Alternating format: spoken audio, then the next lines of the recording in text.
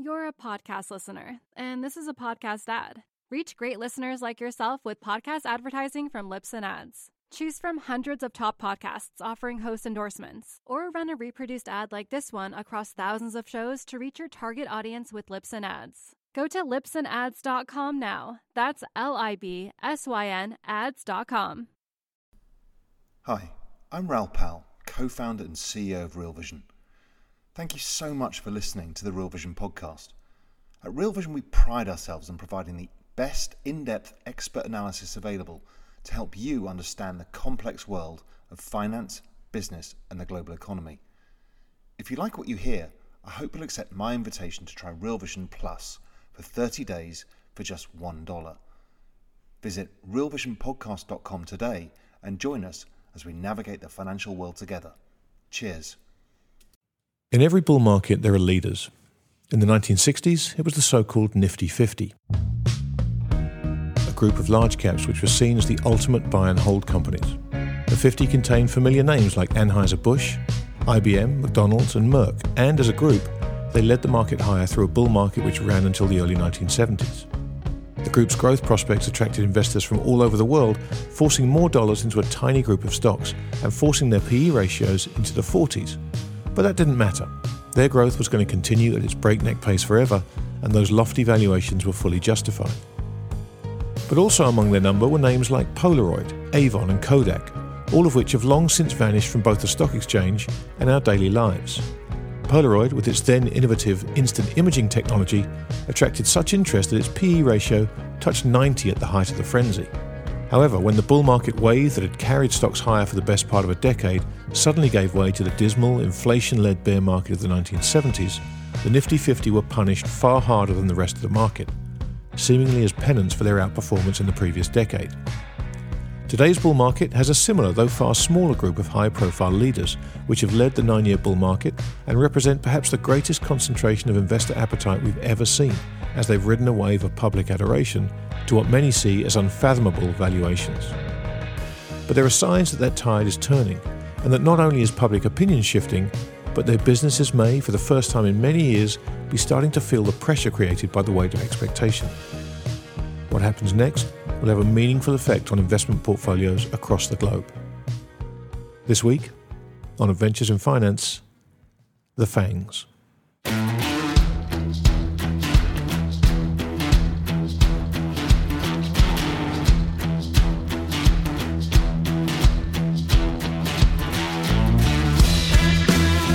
Today is the 7th of December 2017 and welcome to episode 45 of Adventures in Finance.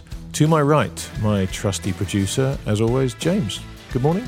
Yeah, good morning. Welcome back to the office, I guess. Thank you very much. We need to update everybody listening on the thing that I'm sure has been preoccupying them the most since last week, your Twitter followers. Where are we at? Because alongside the chart of Bitcoin, I would imagine the chart of James's Twitter followers has a similar arc to it. Well, it's at 339 followers right now.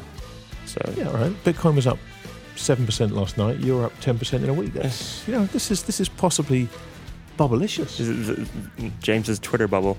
What we need to, I wonder if there's a way to short James's Twitter followers. I have to think about that. Anyway, now this week we are going to discuss the FANG stocks, and joining me are two fine gentlemen, Mark Mahaney of RBC Capital Markets and my good friend Jesse Felder, author of the Felder Report. They are going to join me to talk about the various aspects of the FANG stocks, both with different points of view, both of which are worth hearing, and both of which I think you will enjoy listening to. And also joining us this week from London is Robin Griffiths, and Robin is going to take us back to the 2008 financial crisis and talk about a couple of things he got right, but most importantly for him, a lesson he learned from something he got completely wrong. But first up, it's FANG time, and joining me now is Mark Mahaney from RBC Capital Markets. Now, I'm going to shatter some illusions out there and give away the fact that we recorded this interview earlier today, and unfortunately we had a few sound issues, so I apologise in advance for the slightly sketchy sound quality. Please write in, james@realvision.com, to complain about that, because it is, of course, the producer's job to make sure that none of these things happen. So it means nothing that I want to blame our very, very poor island internet feed. See, everybody can find excuses. Only the greats find solutions. Let's hand it over to Mark Mahaney of RBC Capital Market. Mark, welcome to Adventures in Finance. Thanks for joining us. Thanks for having me on. So the subject at hand is big tech, particularly the FANG stocks. And you, as an analyst that looks deep into these companies, looks at their balance sheets, looks at the businesses, we thought it would be a great opportunity to get your sense of where they currently stand and perhaps your feelings for what happens in the next sort of 6 to 12 months. There's a couple of things I find fascinating about this group of stocks. So if we're talking FANG, we're talking Facebook, Amazon, Netflix, Google. They have materially outperformed the market in 2017 and actually in 2016 and in 2015. So it's rare you would see a collection of stocks like this outperform for 3 years in a row. Statistically, that doesn't happen too often. And so that maybe set up a challenge for 2018. But what's driving it has been extremely consistent fundamentals. For every quarter of these last 3 years, Google has grown its advertising revenue by 20%. Amazon has grown its retail revenue, not its cloud business, but its retail revenue by 20%. Netflix has grown its streaming revenue globally by about 35%. And believe it or not, Facebook has actually maintained close to 50% or greater revenue growth. So the revenue trends have been extremely consistent for this group. And arguably, some of these companies are still facing very early stage penetration rates versus their end markets. And what I mean by that is about 10% of retail sales are online. Even over 20 years past the launch of online retail shopping. So there's probably good reasons to think that Amazon can sustain 20% growth for arguably another 5 years. Like this with streaming, we think that there's a very small percentage of the global market that could go streaming that has gone streaming. So we think the growth rates are sustainable. In terms of the stocks, the surprise here is over the last 3 years, the multiples really haven't changed. So the stocks have outperformed the market. It's all been driven by earnings growth, which means it's a very sustainable rally that we've seen in the stocks over the last 3 years. It doesn't mean it will continue, but it just means that the rally to date is defensible/sustainable. And then the third thing that I think has been kind of a constant about this group of stocks, first is the revenue growth has been a constant. Second, the multiples have been a constant.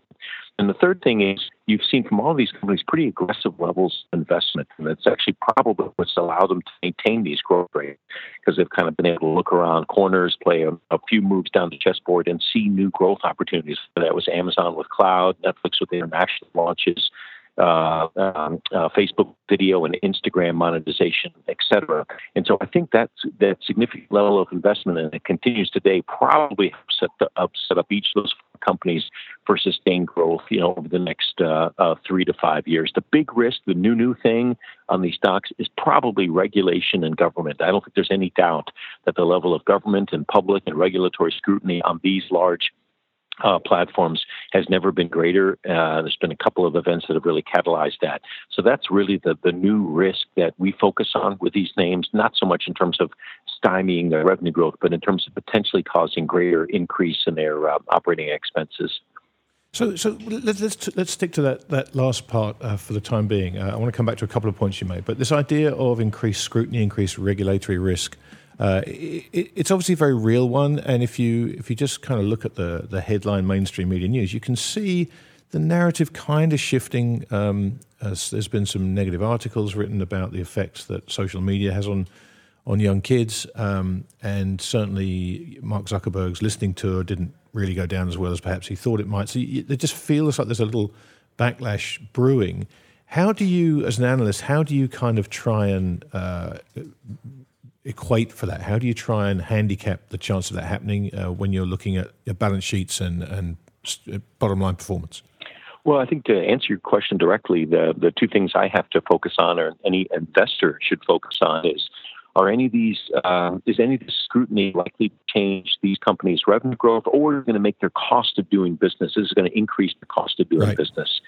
I think the first one really comes down to whether this scrutiny is going to cause consumers to change their patterns and behaviors, or advertisers, or whatever the end customer is. We haven't seen it in the extensive survey work that we do on these names in multiple different markets, the U.S. and overseas. We have not seen any quelling in consumer interest, in user interest, in general public interest in social media networks. We see record high levels of interest in social media networks. We see very high satisfaction scores amongst Amazon customers. We see high satisfaction scores amongst Netflix customers too. I mean, these companies are executing and generally executing very well. There are plenty of companies that haven't, and so there are losers in the internet space and in the tech space. But we're talking about 4 winners that have executed really well against a massively rising tide, which is the much greater interest in consumers in shopping online, interacting with each other online, sharing things with each other online, and closest friends and family members via Facebook, et cetera. So we haven't seen a pullback really in consumer interest. I get the point about the media headlines, but in terms of the basic consumer behavior, we haven't seen a pullback. Advertisers' interest in these platforms continues to rise. So I just don't see right now it's not clear where the revenue impact would be. The question mark, though, is in terms of operating expenses. One of the interesting news bits that came out of the September quarter earnings was Facebook announcing that they were going to double their capital expenditures in 2018 and increase their operating expenses by 45 to 60%, and in part citing the need to beef up the security of their network to avoid or to defend against future hacks like they faced from Russia during the U.S. elections. I would imagine that was something they would have had to spend. They would have spent anyway, but I'm sure public scrutiny in the congressional hearings probably increased the pressure on the company to make sure that they didn't underspend, that they at least spent in line or overspent against that kind of risk. So that's how it's kind of showed up.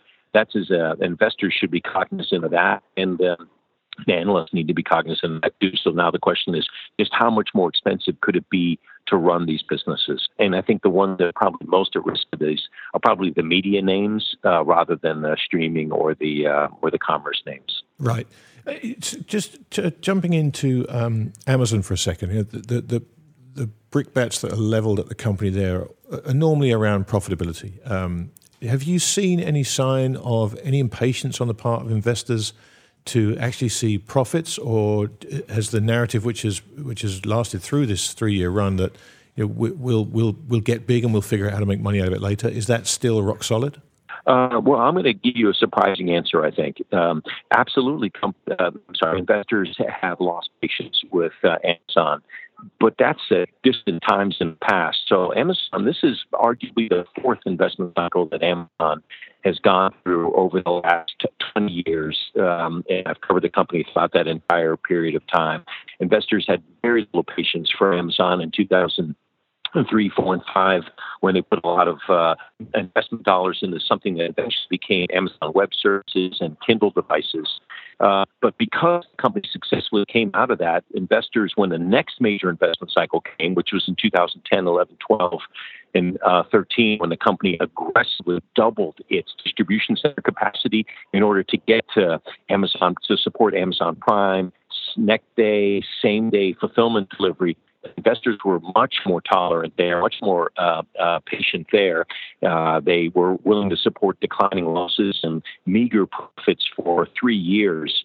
And then eventually investors lost patience. But what came out of that was arguably the deepest moats in retail and rising customer satisfaction, and just the explosive growth of this Amazon Web Services, which is arguably playing against the single biggest trend across all of technology, which is cloud computing. And so I think investors have decided that we've seen this company execute extremely well through 2 investment cycles where they went deep into the red and came out with dramatically innovative products in almost new industries. Cloud computing really is a new industry, and the company that really invented it, or was one of the 2 inventors of it, was Amazon. So they get a huge pass now from investors precisely because they've shown the ability to really successfully invest. And by the way, what's come out of that is a highly profitable cloud computing business. That business is generating 20 to 25% GAAP operating margins.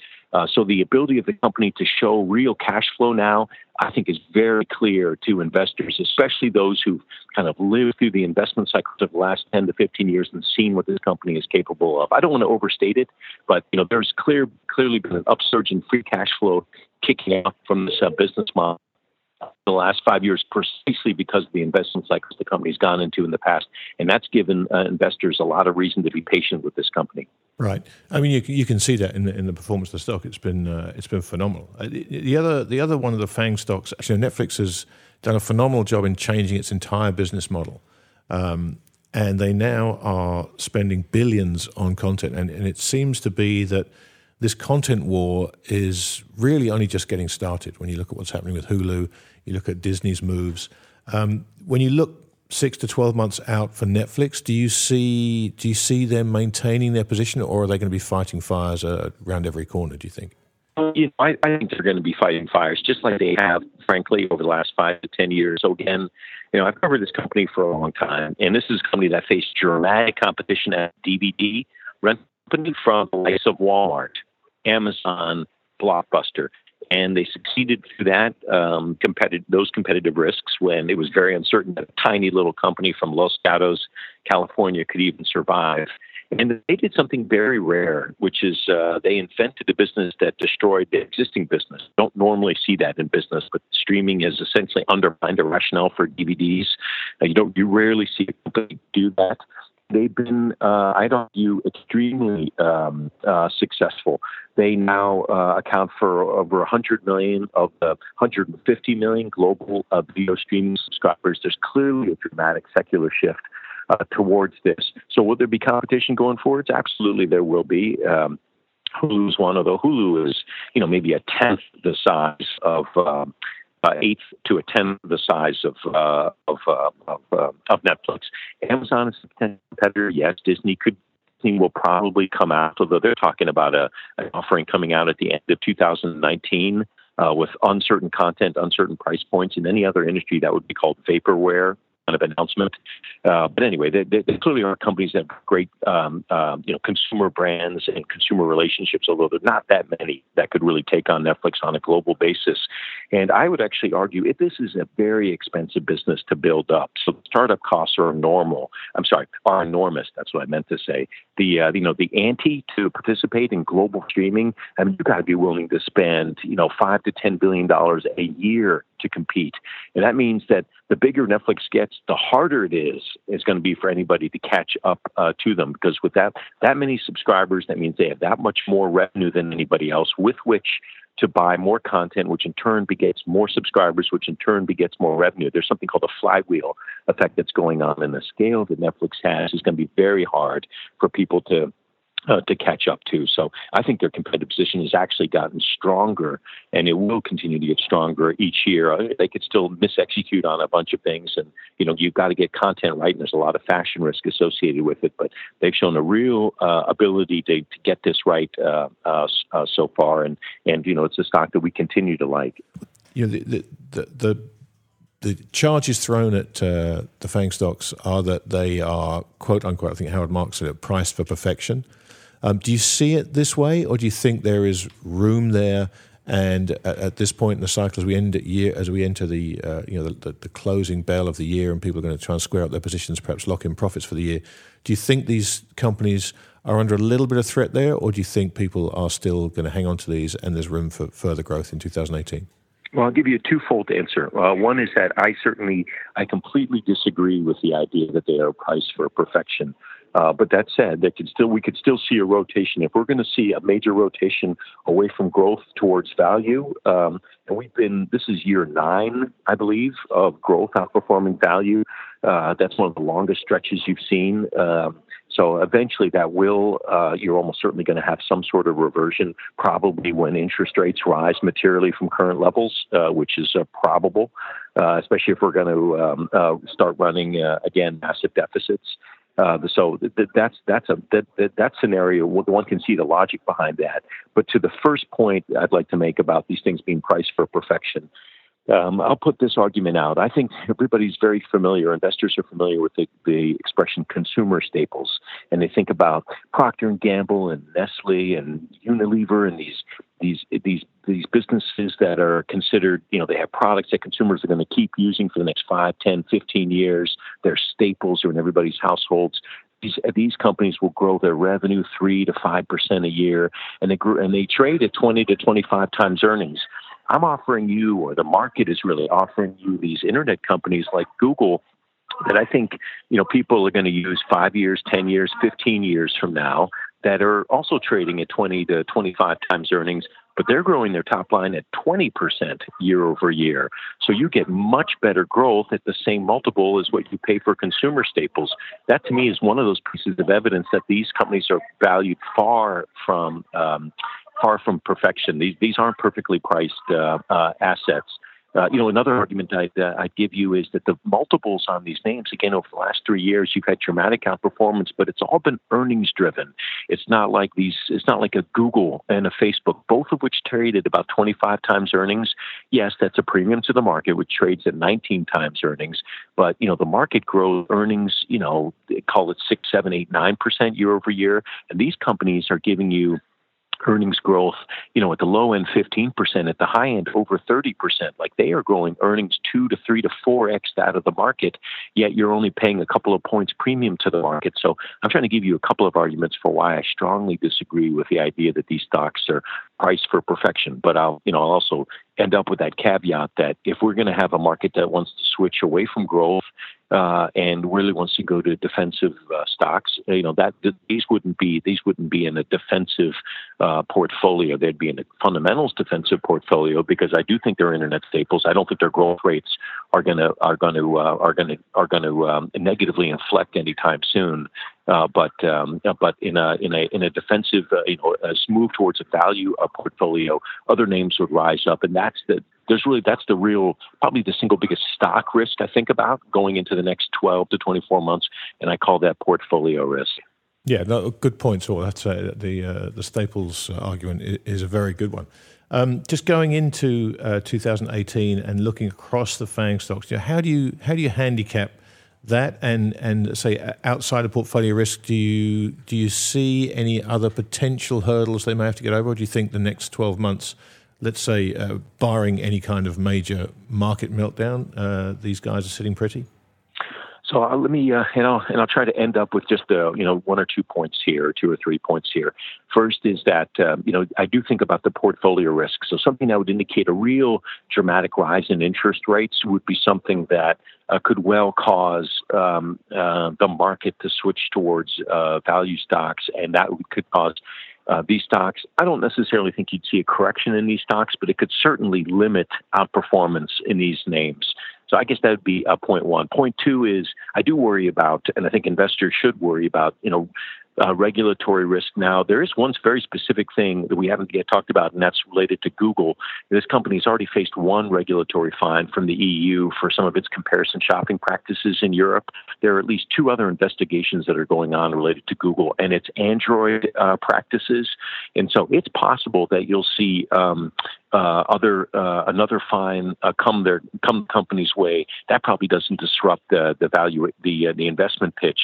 But if it led to a change in business practices and required Google to stop bundling Android with some of its other Google services when they sell those to carriers and mobile operating OEMs or mobile phone manufacturers, that could cause a change in its or a step up in its business costs. So I do worry about that regulatory risk, and I do see what happened with Facebook and their need to materially increase the amount of money that they spend on platform security. So there are wild cards out there that could cause operating expenses to rise in 2018. I do think about that as a fundamental risk. I think investors should too. But the last point I'd give you outside of that is, barring those 2 things, I don't think there's any sort of near-term fundamental risk. I don't think there's any particular reason why the revenue growth rates that we've seen from those 4 names in particular are going to dramatically slow in 2018, barring some overall, macro, hiccup or massive market correction due to geopolitical factors. Fantastic. Mark, now we normally end up interview segments like this with giving people a chance to tell our listeners where they can follow them. Are you on Twitter, or is there anywhere people can follow your work and can keep in touch with your thoughts on these things, or is it strictly through the RBC?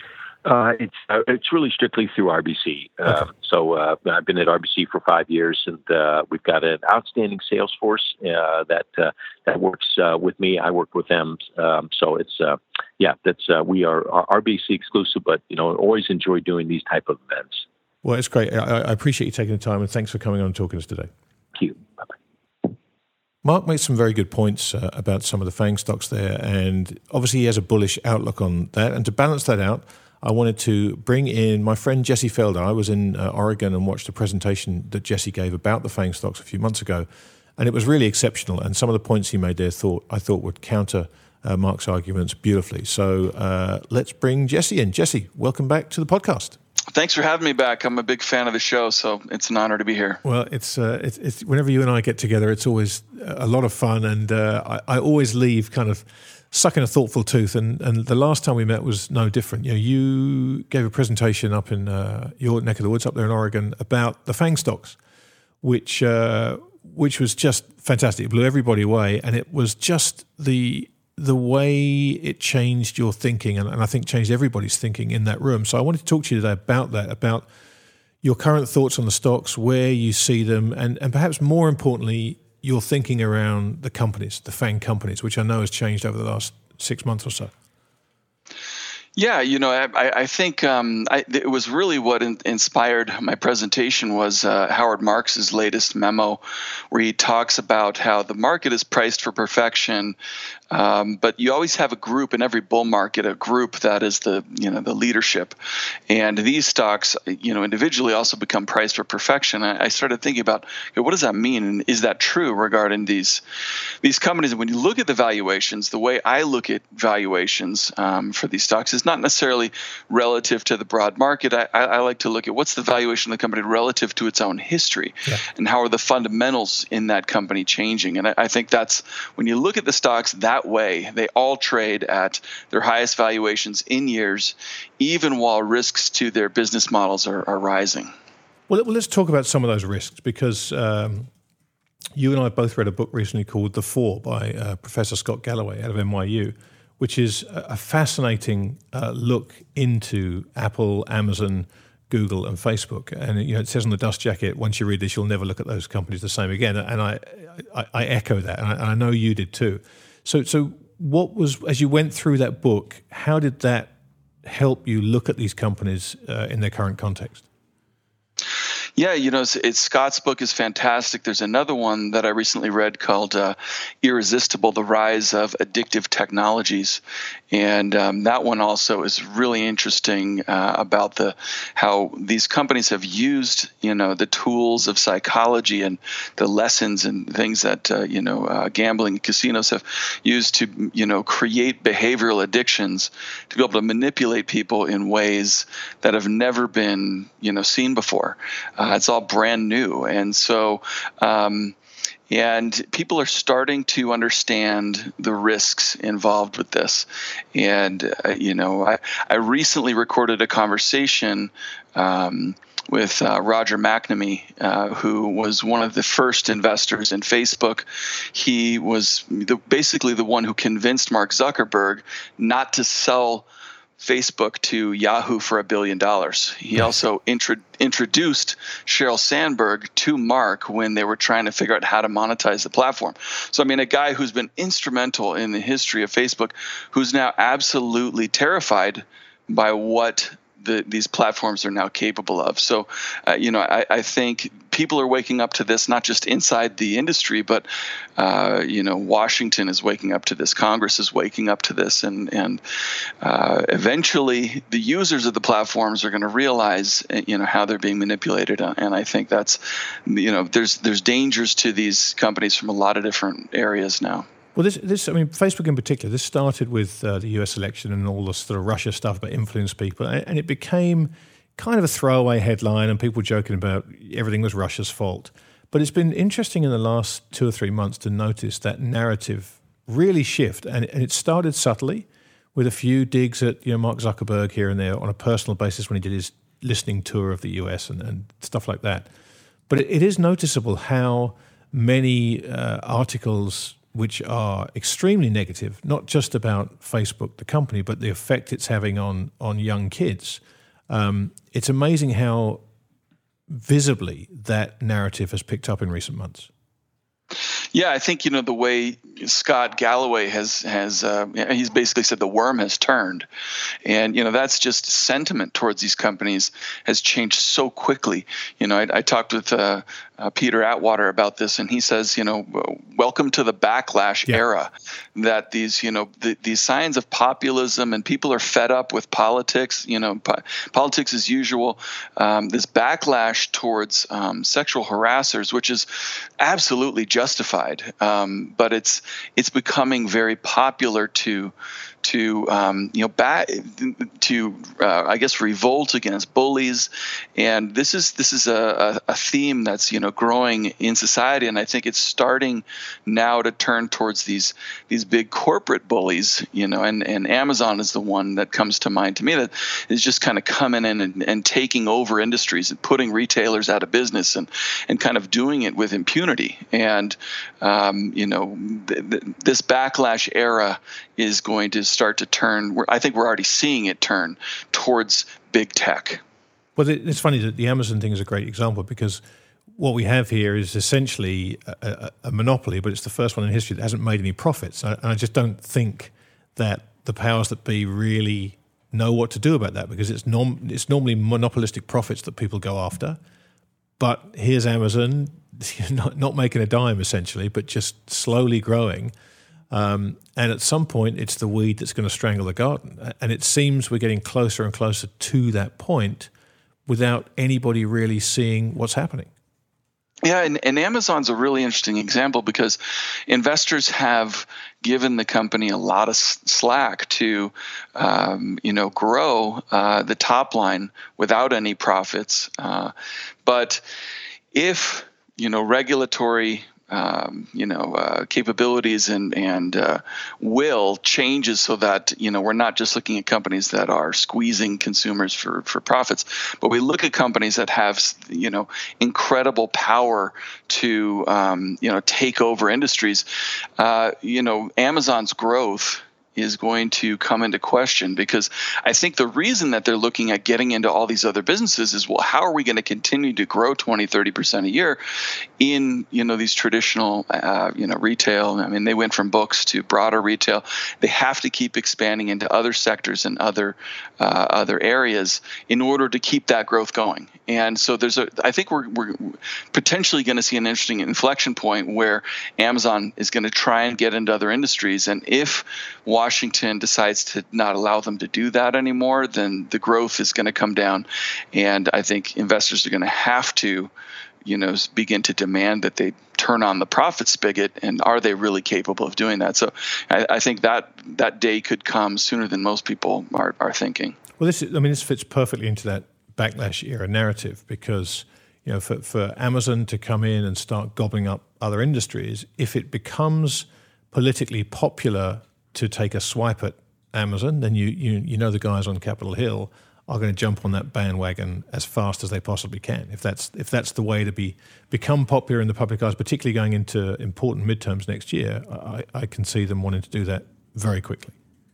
Absolutely, and I think this is one area where people don't understand that this is a bipartisan issue. I mean, both sides of the aisle are kind of on board with greater regulations for these companies, and you hear liberals talking about it. They were really harsh towards during the hearings, harsh towards the attorneys that represented the companies, but also you have Steve Bannon, who said Republicans are going to make it their primary issue to regulate big tech next year, and so this is a big deal. And it was interesting for me to talk with Roger McNamee about this, because he says investors should be really praying that these companies get more highly regulated, because if they don't, the path that they're on right now, we're going to see a massive user revolt. That they're using the members of these platforms to such a degree. We see all the studies. The more you use Facebook, the unhappier you are.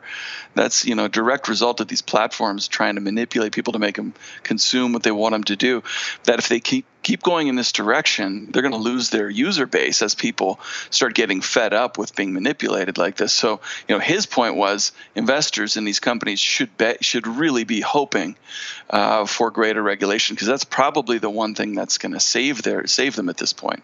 You touched there on some of the surveys. There was a great article that you referenced in your presentation that I'd actually read and had sent to everybody I could think of. It was in the Atlantic magazine. I think it was called "How Smartphones Destroyed a Generation," and it was a profound article talking about, and again, you touched on it there, the effects that smartphones and social media are having on kids. And of course, this is such a new phenomenon that really the studies that people have been able to do with enough data are only going to start coming out now. We haven't really seen any studies that could go back far enough. But I, having witnessed through my two kids how social media has taken over their lives, I struggle to find, or I struggle to see how these survey results are going to come back positively. It feels to me that Atlantic article is just going to be not the tip of an iceberg, but the first snowflake in an avalanche. Absolutely. And I have, two teenagers, and who I noticed, that Irresistible is just a great book because it talks about how powerful these technologies are in creating behavioral addictions and how dangerous they are to kids who, in the very formative years are learning how to be social. They're learning empathy. They're learning how to read people's faces and reactions. And if they're just doing that through screens, they're not actually learning how to become, empathetic, human, valuable to society, human beings. And, for me, it was really eye-opening to see Sean Parker, the first, the president of Facebook, come out and say, look, we're basically just a bunch of hackers, and we figured out how to hack people's brains. And, now I'm kind of ashamed of what we've built, and I'm frightened about what it's doing to our kids' brains. And so you have, people within the companies, outside the companies. This is something that, in Irresistible, he writes about how, 100 years ago, Sigmund Freud was experimenting with cocaine. He thought it was the new miracle drug that was going to save lives and, all these things and change people's world. And, today, 100 years later, we understand cocaine's not something you want to, Right. Although maybe Freud just said that was his excuse when the police busted him. I don't know. I'm experimenting with this thing. Yeah, but they make the point in Irresistible that 100 years from now we're going to look back and go, these new technologies, yes, there's a lot of good, valuable things that they're capable of, but they also are capable of doing a lot of damage to us mentally, and so we're going to have to find a way to limit and use them in a healthy way. So it's a really interesting time right now. Well, the outlier in the four companies talked about in Scott Galloway's book for sure is Apple. This is essentially a hardware company now, as opposed to a software company. But they are the nexus of all these other competing platforms. People get their Facebook and their Twitter and their Amazon and their Google now through their phones largely. What are your thoughts on Apple? Because it is different, but again, it's doing something similar, but in a completely different way. Yeah, the valuation of Apple is obviously, people send me emails and they say, hey, Jesse, Apple's not expensive. And I said, well, yeah, it's not expensive relative to the broad market. But if you look at it relative to its own history, it's the most expensive it's been in the last 10 years. And at the same time, gross margins are coming down, sales growth is coming down. And there are, risks to their business model too. I mean, the iPhone, Apple is the iPhone. 90% of the profits come from iPhone, and there's a lot of other companies making headway. There was an article that came out today, which they lost share big time in October to Android phones, so that I think it's people don't realize the risk in when you're one product company. There's also, I think, a risk in Apple positioning themselves now at the very, very high end of the cell phone market, almost as the iPhone being a status symbol, iPhone X or iPhone 10, whatever you call it. And right now, with what's going on in society and the backlash to wealth inequality and these things, I think it's dangerous to position yourself as a status symbol when people are, there's some backlash building towards wealth inequality and towards these things. And so, I think it'd be much more, palatable or a smarter business strategy and to position yourself as the every person phone, but that's not going to get them the gross margins they need. So, that's potentially a risk to the business too. Yeah, it's a great point. So, Jesse, another name that wasn't covered in Scott's book but was covered in your presentation was NVIDIA. And this is perhaps a name that a lot of people listening won't be familiar and certainly won't understand the tie-in it has to these other stocks. But if you look at the chart, it's perhaps the most vertical of all of them. So perhaps you could run us through the NVIDIA story. Yeah, so FANG is traditionally Facebook, Amazon, Netflix, Google. I add Apple and NVIDIA in there too. NVIDIA is interesting because the stock has just gone up something like tenfold or something in the last couple of years, and it's really a play on Bitcoin at this point. People are also using it as a play on artificial intelligence and self-driving cars. But the stock trades at 15 times revenues, which is absolutely insane. Scott McNealy, who's stock during the dot-com bubble, went up to 10 times revenues. And in 2001 or 2, after the bubble had burst, he gave an interview to Bloomberg. And I just got to share the quote with Scott McNealy. He says, quote, "At 10 times revenues, to give you a 10-year payback, I have to pay you 100% of revenues for 10 years in dividends. That assumes I can get that by my shareholders. That assumes I have zero cost of goods sold, which is very hard for a computer company. That assumes zero expenses, which is really hard with 39,000 employees. NVIDIA has over 10,000. That assumes I pay no taxes, which is very hard. And that assumes you pay no taxes on your dividends, which is kind of illegal. And that assumes with zero R&D for the next 10 years, I can maintain the current revenue run rate. Now, having done that, would any of you like to buy my stock at $65 a share? Do you realize how ridiculous those basic assumptions are? You don't need any transparency. You don't need any footnotes. What were you thinking?" That's end quote. His stock went from 5 to 65 and back to 5 after the dot-com bubble burst. NVIDIA trades 15 times revenues, and so if all of these things come to pass and Bitcoin does take over the global payment system, artificial intelligence, and NVIDIA owns it, and then maybe it will fill these valuation shoes. But there's so much hype built into the stock price, and at the same time, insiders are selling hand over fist. I mean, they're just dumping stock. They're talking about all these wonderful things, but they're not buying the stock. They're actually selling. And one final point that I would make about this, price to sales ratio, is at the peak of the dot-com mania in March of 2000. Toby Carlisle of the Acquirers Multiple helped me run these numbers. At the peak in March 2000, there were 29 stocks in the S&P 500 that traded over 10 times sales. Today, there's 28. So we're essentially equivalent today of what we saw at the peak of the dot-com mania. NVIDIA is really the poster child, though, of incredibly high valuation. Yeah, it is remarkable because we can look back at Sun and look how that traded. We can see the quote there from Scott in real time, and yet NVIDIA is trading at a 50% premium to that, and yet people aren't making that connection. It's amazing what happens when you get these manias.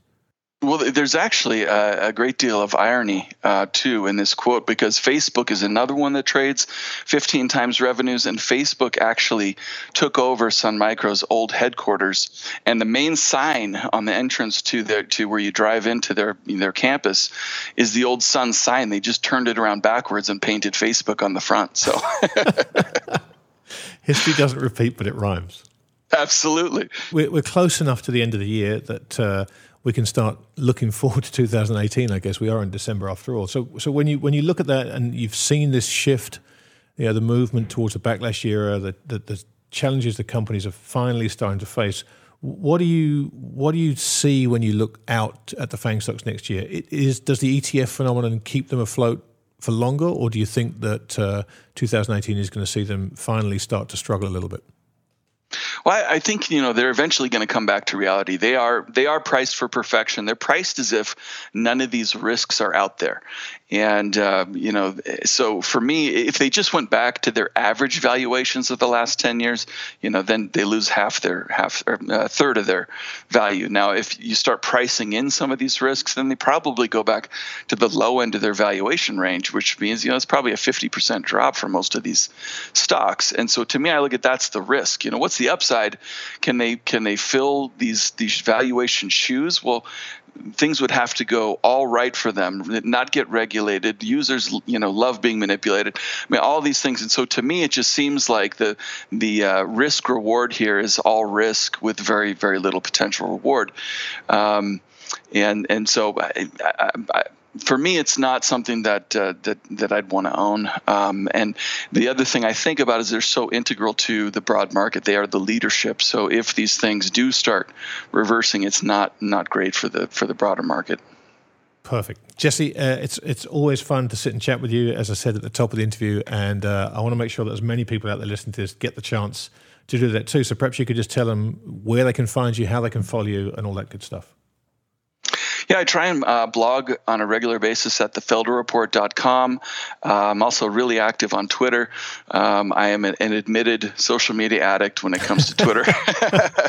But for me, it's a terrific platform to share ideas, and I try and share a lot of the research that I'm reading, charts and that kind of stuff. It's just at Jesse Felder. I can vouch for the high quality of your tweets, and I can also vouch for anyone who does put that in and looks to follow you, that the guy with the copious beard is in fact you. They're not going to recognize you from that picture, but it is Jesse Felder. Once again, Jesse, thank you so much, and I look forward to next time you and I get a chance to sit down in person over a beer or coffee and share some more of these stories. Absolutely. Thanks for having me. It's my pleasure. I cannot stress enough how worthwhile it is for you guys out there to follow Jesse on Twitter at Jesse Felder. I mean, if you're restricted the number of people you can follow, then just unfollow James and follow Jesse, because believe me, that is a pairs trade you would do all day long. He's got a better picture than me. He does have a better picture than you. I also heartily recommend Scott Galloway's book, The Four. I think it's an exceptional piece of work that will, as the dust jacket says, make you think about these stocks a completely different way. And Irresistible, The Rise of Addictive Technology and the Business of Keeping Us Hooked by Adam Alter, which Jesse has recommended, is going straight in my Amazon shopping cart after we've finished recording this podcast. But moving on, joining us now is Robin Griffiths, the head of multi-asset research at ECU Group in London. And Robin has very kindly agreed to come on and fess up to a mistake he's made. Robin, welcome back to Real Vision.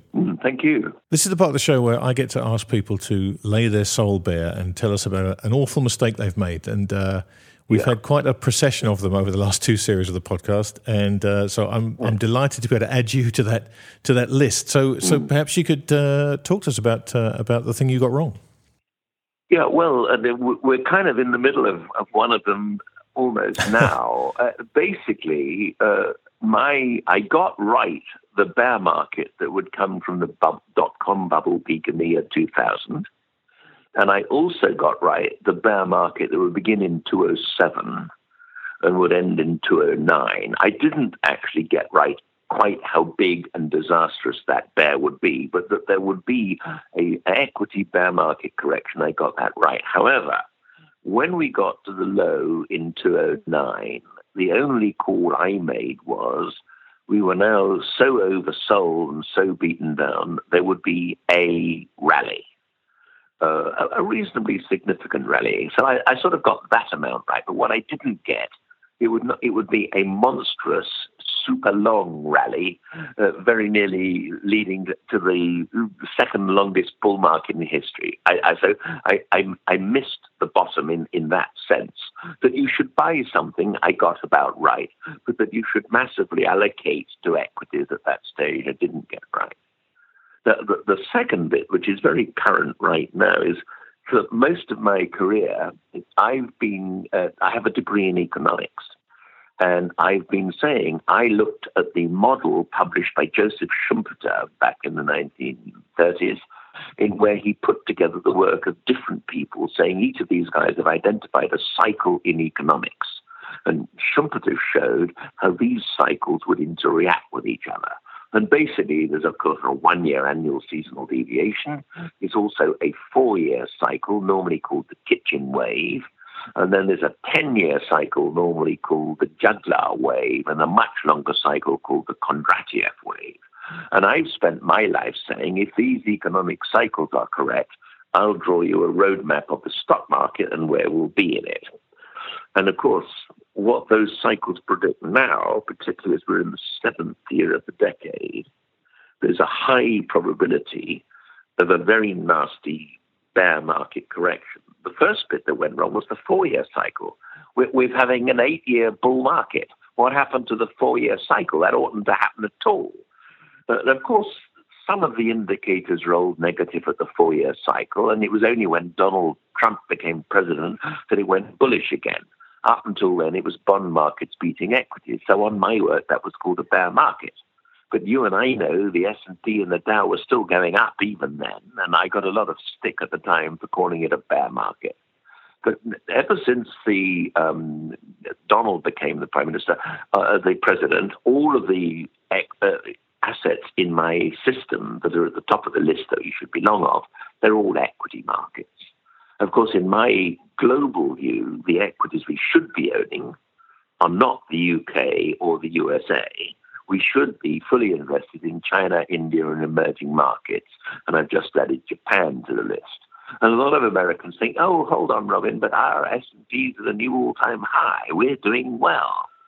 But if you actually run the numbers, which I do, if all US citizens had liquidated their portfolios in the year 2000 and bought China instead, they would actually be 800% better off than they are. And that comes as a shock. So that bit I've sort of got right. But here we are. I've spent my lifetime doing Schumpeter's models, and there is no 4-year cycle. At the moment, there is absolutely no evidence that the 4-year so-called Kitchin wave is alive and well. So I got that wrong. And secondly, the 10-year cycle is much harder to override a 10-year cycle. What normally happens on the Jaglar wave is the first 1, 2, or 3 years of any decade, the index is up a little bit, down a little bit. It doesn't really go anywhere. And then in the 4th and 5th years of most decades, and this backtests 200 years worth of data, you get a roaring bull market. And if there's going to be a bearish correction, and there usually is one, it starts in the 7th year of the decade. You can think back to last decade. Well, it definitely started then. Of course, the worst of it was in 2008 and 2009, but it began in 2007. Now, here we are, nearly at the end of 2007. No damn setback. So I'm sort of, all of my cycle work, all of my, what I think I've learned over the years says we're in almost the dead zone when you would expect a sort of stock market correction.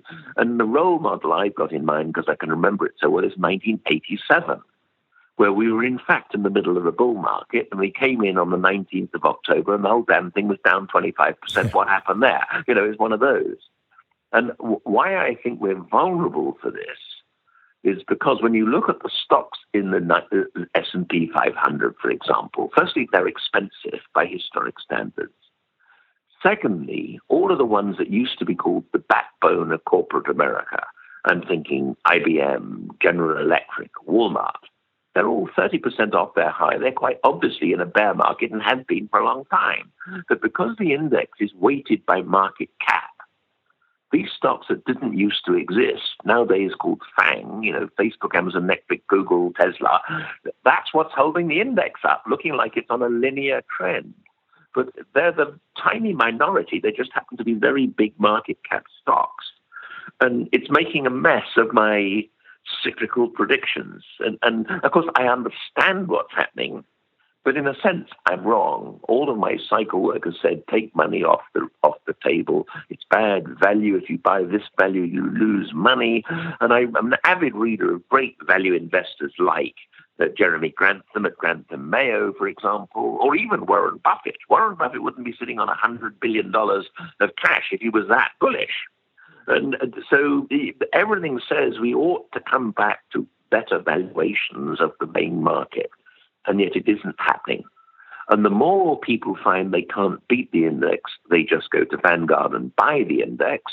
And that has the effect of herding more and more people into fewer and fewer stocks till everybody is overlong a FANG. And all it requires is one of those guys to wobble a bit, and we could have a 1987 style correction. I've been looking for it. I've been expecting it. It hasn't happened, so I'm wrong. And, it's agony. It's mental agony for me.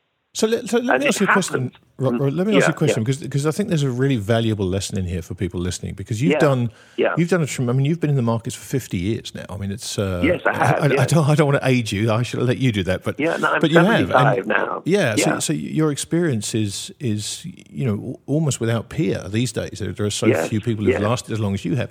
So the question I guess I have to ask with this, for someone that has your longevity and your experience and has seen what you've seen and has come to really be able to rely on his framework the way you have. Yes. How do you deal with the fact that for whatever reason, I would put forward the fact that central banks interfering in regular markets is probably what's corrupted those cycles of yours. But absolutely. But how do you deal with the fact that everything you've learned over those 50 years has been rendered ineffective by an outside hand? How do you cope with that, and how do you adjust yourself to be able to handle it? It's extraordinarily difficult. What Bill Gross used to call the old normal, clearly we're not in that now. We're in some new normal.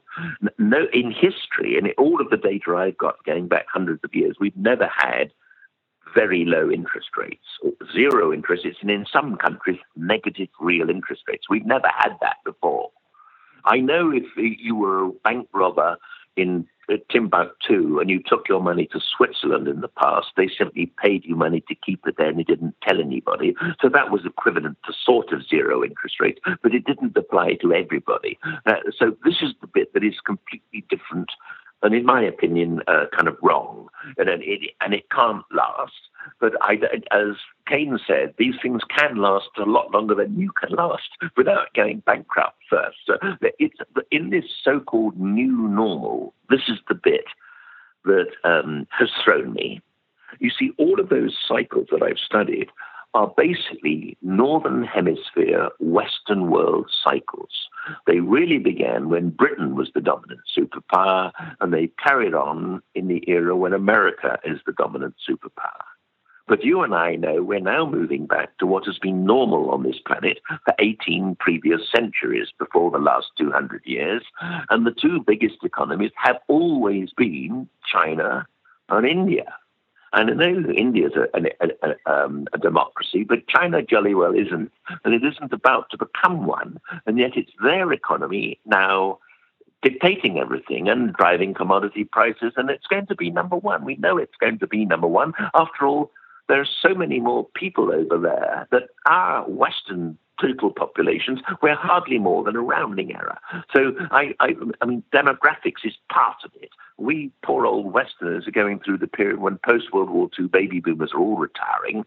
So our consumption isn't going to drive anything, and yet consumption is what drives the economy. So we're in a weak period demographically, and we're moving over when the Asian markets are moving up into their historically normal position of being the dominant thing, and they're not going to do Western democracy or Western capitalist systems. They're going to do something different. So I can see that what we might call the new normal won't look like the old normal. You see, in the old normal, the rate of interest in government bonds is usually the rate at which this economy grows, let's say 3%, plus the rate of inflation, which might be, 2%, in which case inflation, the yield on the 10-year Treasury bond should be 5%. But we know that if we went to 5% right now, you would crash the market. Mortgages would go underwater straight away, and there would be social unrest, and it just can't be allowed to happen. So I can't get us in my mind from where we are back to the old normal. So we've got to live with some sort of new normal. And here's the thing. If those cycles, particularly the 4 and the 10-year cycle, were Western world cycles, Why would China have a Western world cycle? It's got its own cycle. They don't elect their presidents every 8 years. They have 5-year national plans. So maybe the 4-year cycle is going to become a 5-year cycle. It's going to be different from how it was in the past. But this is a sort of me struggling intellectually to try and work out what's going wrong, why am I wrong, why is it not working, sort of thing. What is working for me is, of course, in actually making money. My pontifications about politics and geopolitical risk aren't how we make money.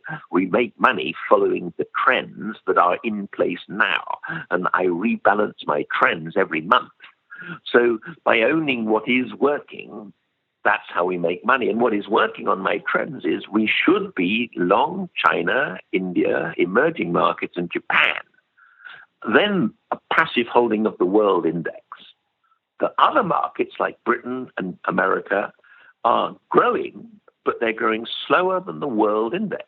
And therefore, if we own them, we're taking more risk than we needed to for a lower return than we could get elsewhere. So we shouldn't do that. So I have been saying, although both our markets are going up in the Western world, we should actually be slowly taking money out of them on the rise and increasing our weight in those Asian markets. So that bit is working.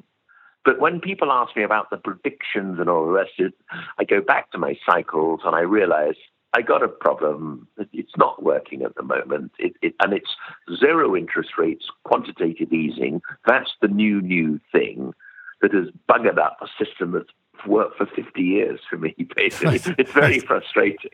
No, I'm sure it is. And when you look at the work of someone like Kondratiev, he went back several hundred years when he put his waves together. Yeah. Yes.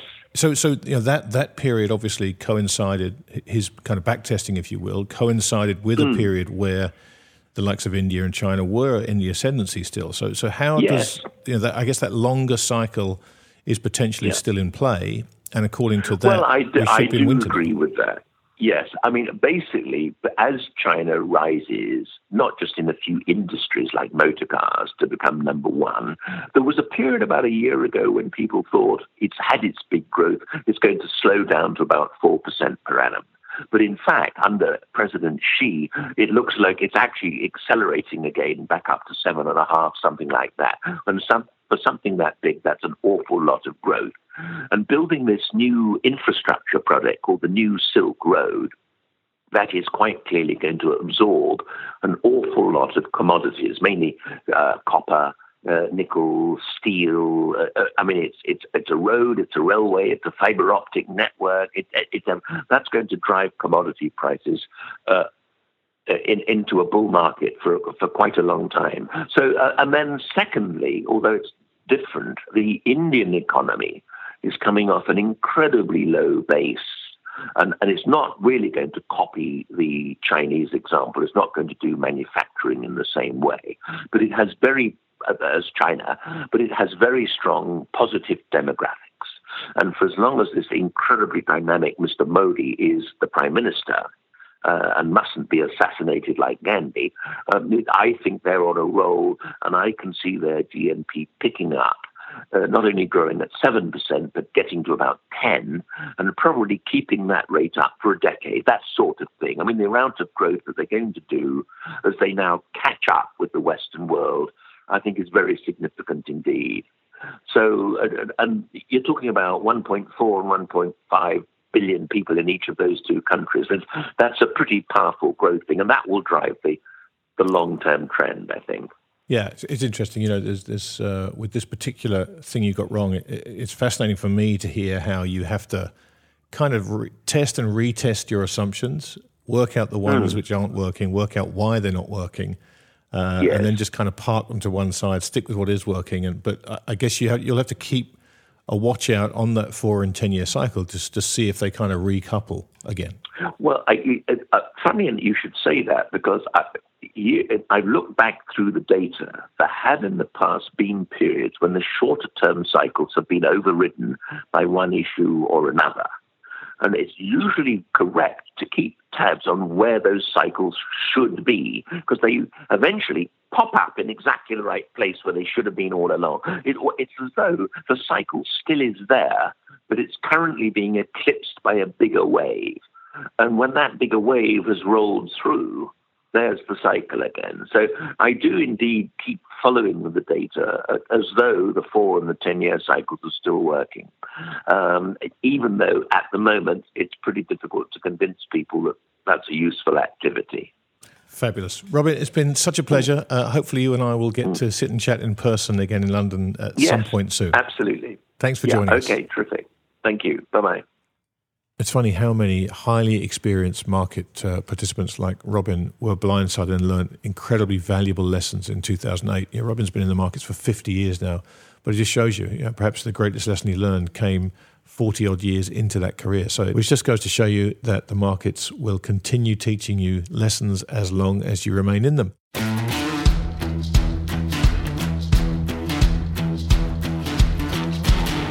Well, sadly, that concludes another episode of Adventures in Finance. Before we go, yep, that's right, the old legal disclaimer. Anything you heard on this episode should not be considered as trading advice. These are our opinions and the opinions of our contributors. So please do your fundamental research, chart your technicals, place your stops, and always trade responsibly.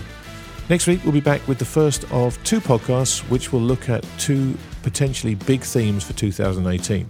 First up is volatility, and joining me are Chris Cole of Artemis Capital Management and David Dredge of Citi Financial. Do not miss that one.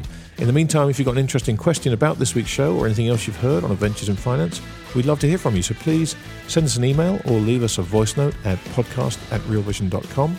If you enjoyed what you heard, please subscribe on iTunes and leave some reviews.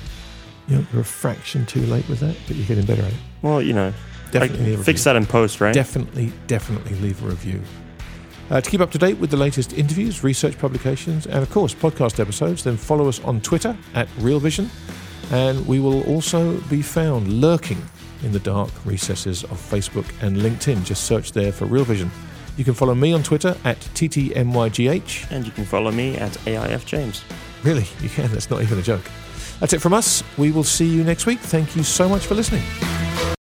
You're a podcast listener, and this is a podcast ad. Reach great listeners like yourself with podcast advertising from Libsyn Ads. Choose from hundreds of top podcasts offering host endorsements, or run a reproduced ad like this one across thousands of shows to reach your target audience with Libsyn Ads. Go to libsynads.com now. That's LIBSYN ads.com.